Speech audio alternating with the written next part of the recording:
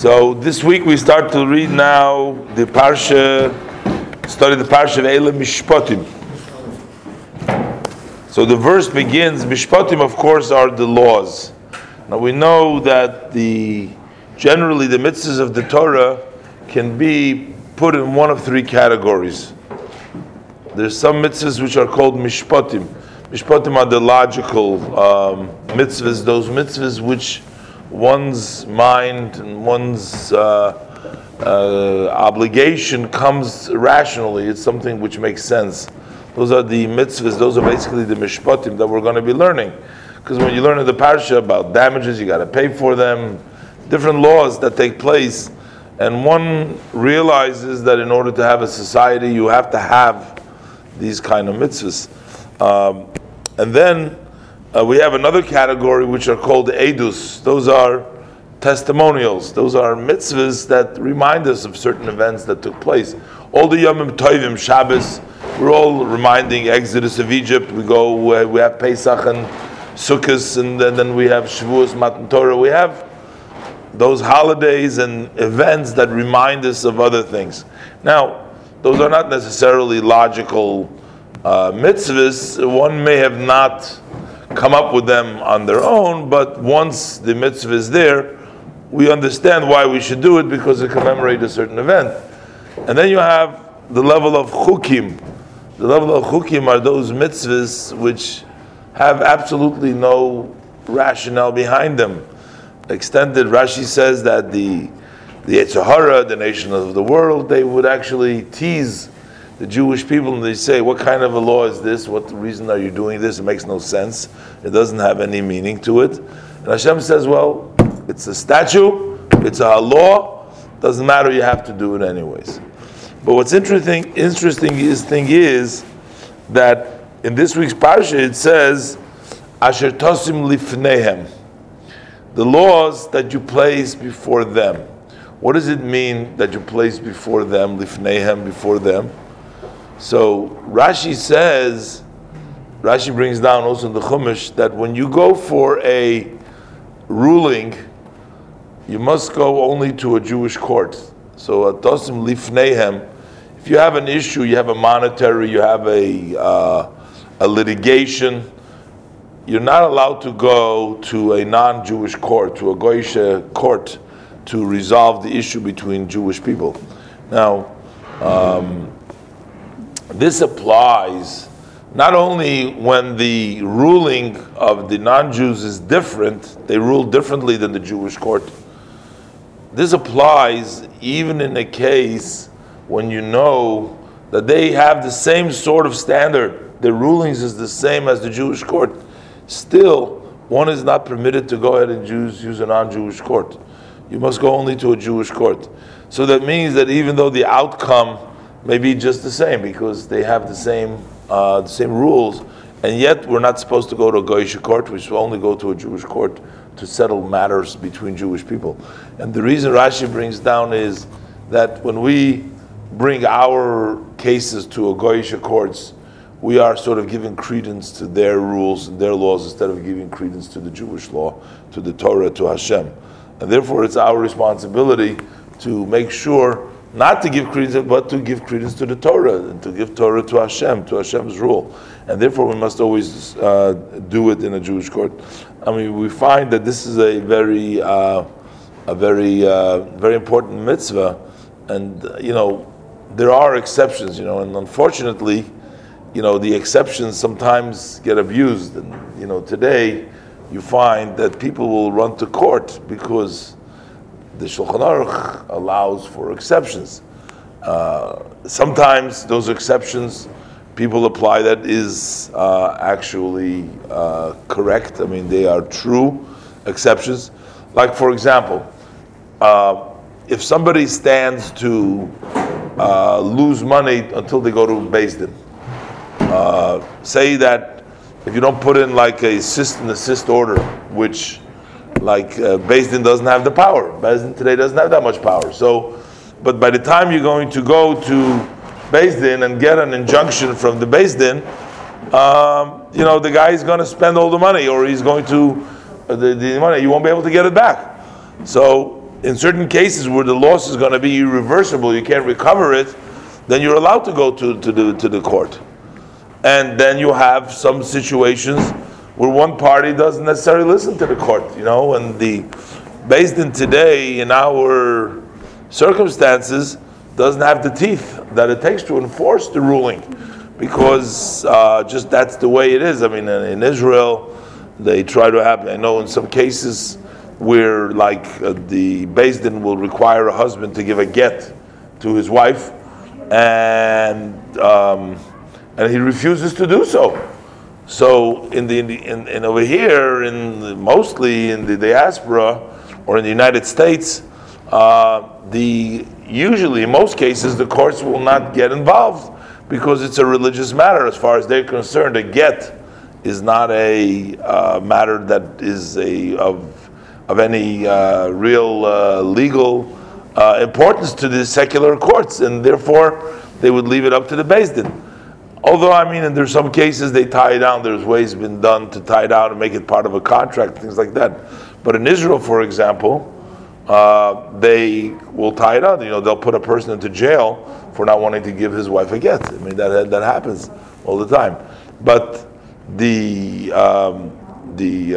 are exceptions, but sometimes people don't listen, and sometimes there may be irreversible laws, and I think once one listens to the spirit of the reason why we have to do it, and it's not so much like a person wants to win the case as a person wants to know what does the Torah say in this circumstances. Most of the times when a person has a monetary dispute or there is a dispute going on that involves a monetary issue, so when a person goes to the court, in most cases he doesn't come to the court. He says, "Okay, I'm sitting down. I want to know what is the view of the Torah in such a case. Give the ruling, and I'm going to want to listen." That doesn't usually happen. Usually there's a big fight going on, and nobody wants to really accept, and to become enemies of the judge. The Gemara talks about it, to the extent that you're not allowed to go ahead and say which judge ruled which way in order not to get the. And I once heard an interesting. I heard from the Rebbe that the Rebbe said there was a kind of a bedicha, said this was kind of a joke that. Imagine the jokes and what the Rebbe talked about when he was growing up. He said, so they asked like this. So they asked a question. He said, I forget exactly what I heard it from the Rebbe. I heard it by Fabrengen. The Rebbe said they asked a question they don't understand. He says, how come? He says, there's a butcher who has sometimes a question on a piece of meat, on a shchita. He invested a lot of money, and kosher meat is a lot more expensive than non-kosher meat. And he has a shaila whether the animal was shechted properly or not, or checking the inside of the animal, whether the lungs, whether it's kosher, have a treifa, whether it's kosher or not. So you come to the rabbi, and they ask the rabbi the question. He says, "Rabbi, tell me, is this animal kosher or not?" Now, on the line over here, maybe $500, because if the animal can be salvaged for kosher, then the meat is worth another $500. If the animal is treif, then the guy is out $500. So he comes to the rabbi, he says, "Rabbi, give me the ruling. Is my meat kosher or not?" And let's say the rabbi tells him, "No, it's not kosher." He has a loss of $500. But the rabbi ruled, that's what the Torah says. He tells him what the Torah says. So a person gladly accepts upon himself the loss for the sake of the Torah, because he doesn't become the rabbi's enemy because the rabbi just made him lose $500, because this is the rabbi told him what the Torah says, so he's happy. So he says, but then take another scenario. You have two litigants, they're fighting. This one says that the guy owes me, $500. And the other guy says, no, he doesn't owe me the $500. And they're fighting back and forth. They come into the rabbi, make a din Torah, and the rabbi rules. He says, "You're right and you're wrong. You're out the $500." Now the guy is up in arms. He won't forgive the rabbi. The rabbi caused him the loss of the $500. So the rabbi says, "So what's the difference? It's the same $500. How come?" He says, "When the rabbi ruled to you that the animal is not kosher, You accepted the loss of $500. When the rabbi rules that you're out of $500, now in the case, he says, why are you up in arms against the rabbi? So the rabbi says, it's not so much that he's out the $500, it's the fact that the other one got the $500. He's willing to lose, but not to lose it to somebody else. They say that, I think this is from the Medrash somewhere, it says that there was once a king who wanted to reward his servants. So he told to the first one, he says, look, I'm going to give you a reward. Ask of me anything you want, whatever you want. But I want to warn you one thing, he says. Whatever you ask of me, he says, I'm going to give your friend, I'm going to give him double. So he says, look, if they get along between each other, these two people get along, so the guy figures, listen, what am I going to ask? He says, everything I'm going to ask, my friend is going to get double. So he says, okay, so he asks, give me $1 million. So his friend gets $2 million, okay, so that's it. So this happens. But what happens if they can't get along with each other, these two? He says, look, what should I ask from the king? If I ask him $1 million, he's going to get 2. That's impossible, I can't do that. So he's thinking, he can't come up with it. Finally he says to the king, he says, look, I'm going to ask you, he says, poke out one of my eyes. He says,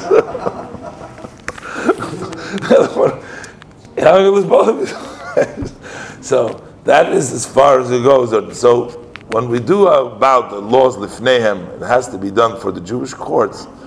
It's important to know that we're not just asking what the ruling is. We want to know really what the Torah says.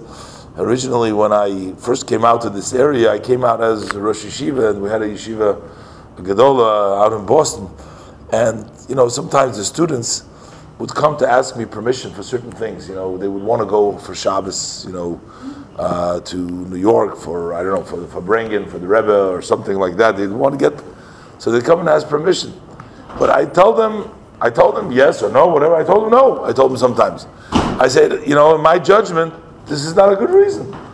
And they would argue with me and they'd put pressure on me until they pushed me to the corner and they wouldn't let go. Until sometimes, I didn't do the right thing and I told them go. But I'd ask them, I said, look, why are you asking me, ask me permission? What am I? I'm a God. I said, why are you asking me permission? I said, they appointed me over here to tell you guys whether I think it's a reasonable. I said, when you come to ask, you're not telling me, go give me permission. Because what am I giving permission? I mean, you have to do what the right thing, what to do is. When you come to me to ask, you want to find out what is my judgment, or what is the right thing to do under these circumstances. Does this warrant to go or doesn't warrant to go? So you want to really ask another opinion. You don't want to rely only on yourself. But if you just want me to nod my head and tell you a yes man, whatever you ask me, yes, go. If that makes you happy, I said, okay, but that's not really what it is. Eila mishpat mashatosim lifneihem is not just to get the law, it's to find out for a yid who wants to follow. Because really the laws of the Torah, this is Hashem's will, because what we want to do is basically stay connected to Hashem. I wanted to talk about something else, but we're going to talk about this, but that'll be it for today. Without mind.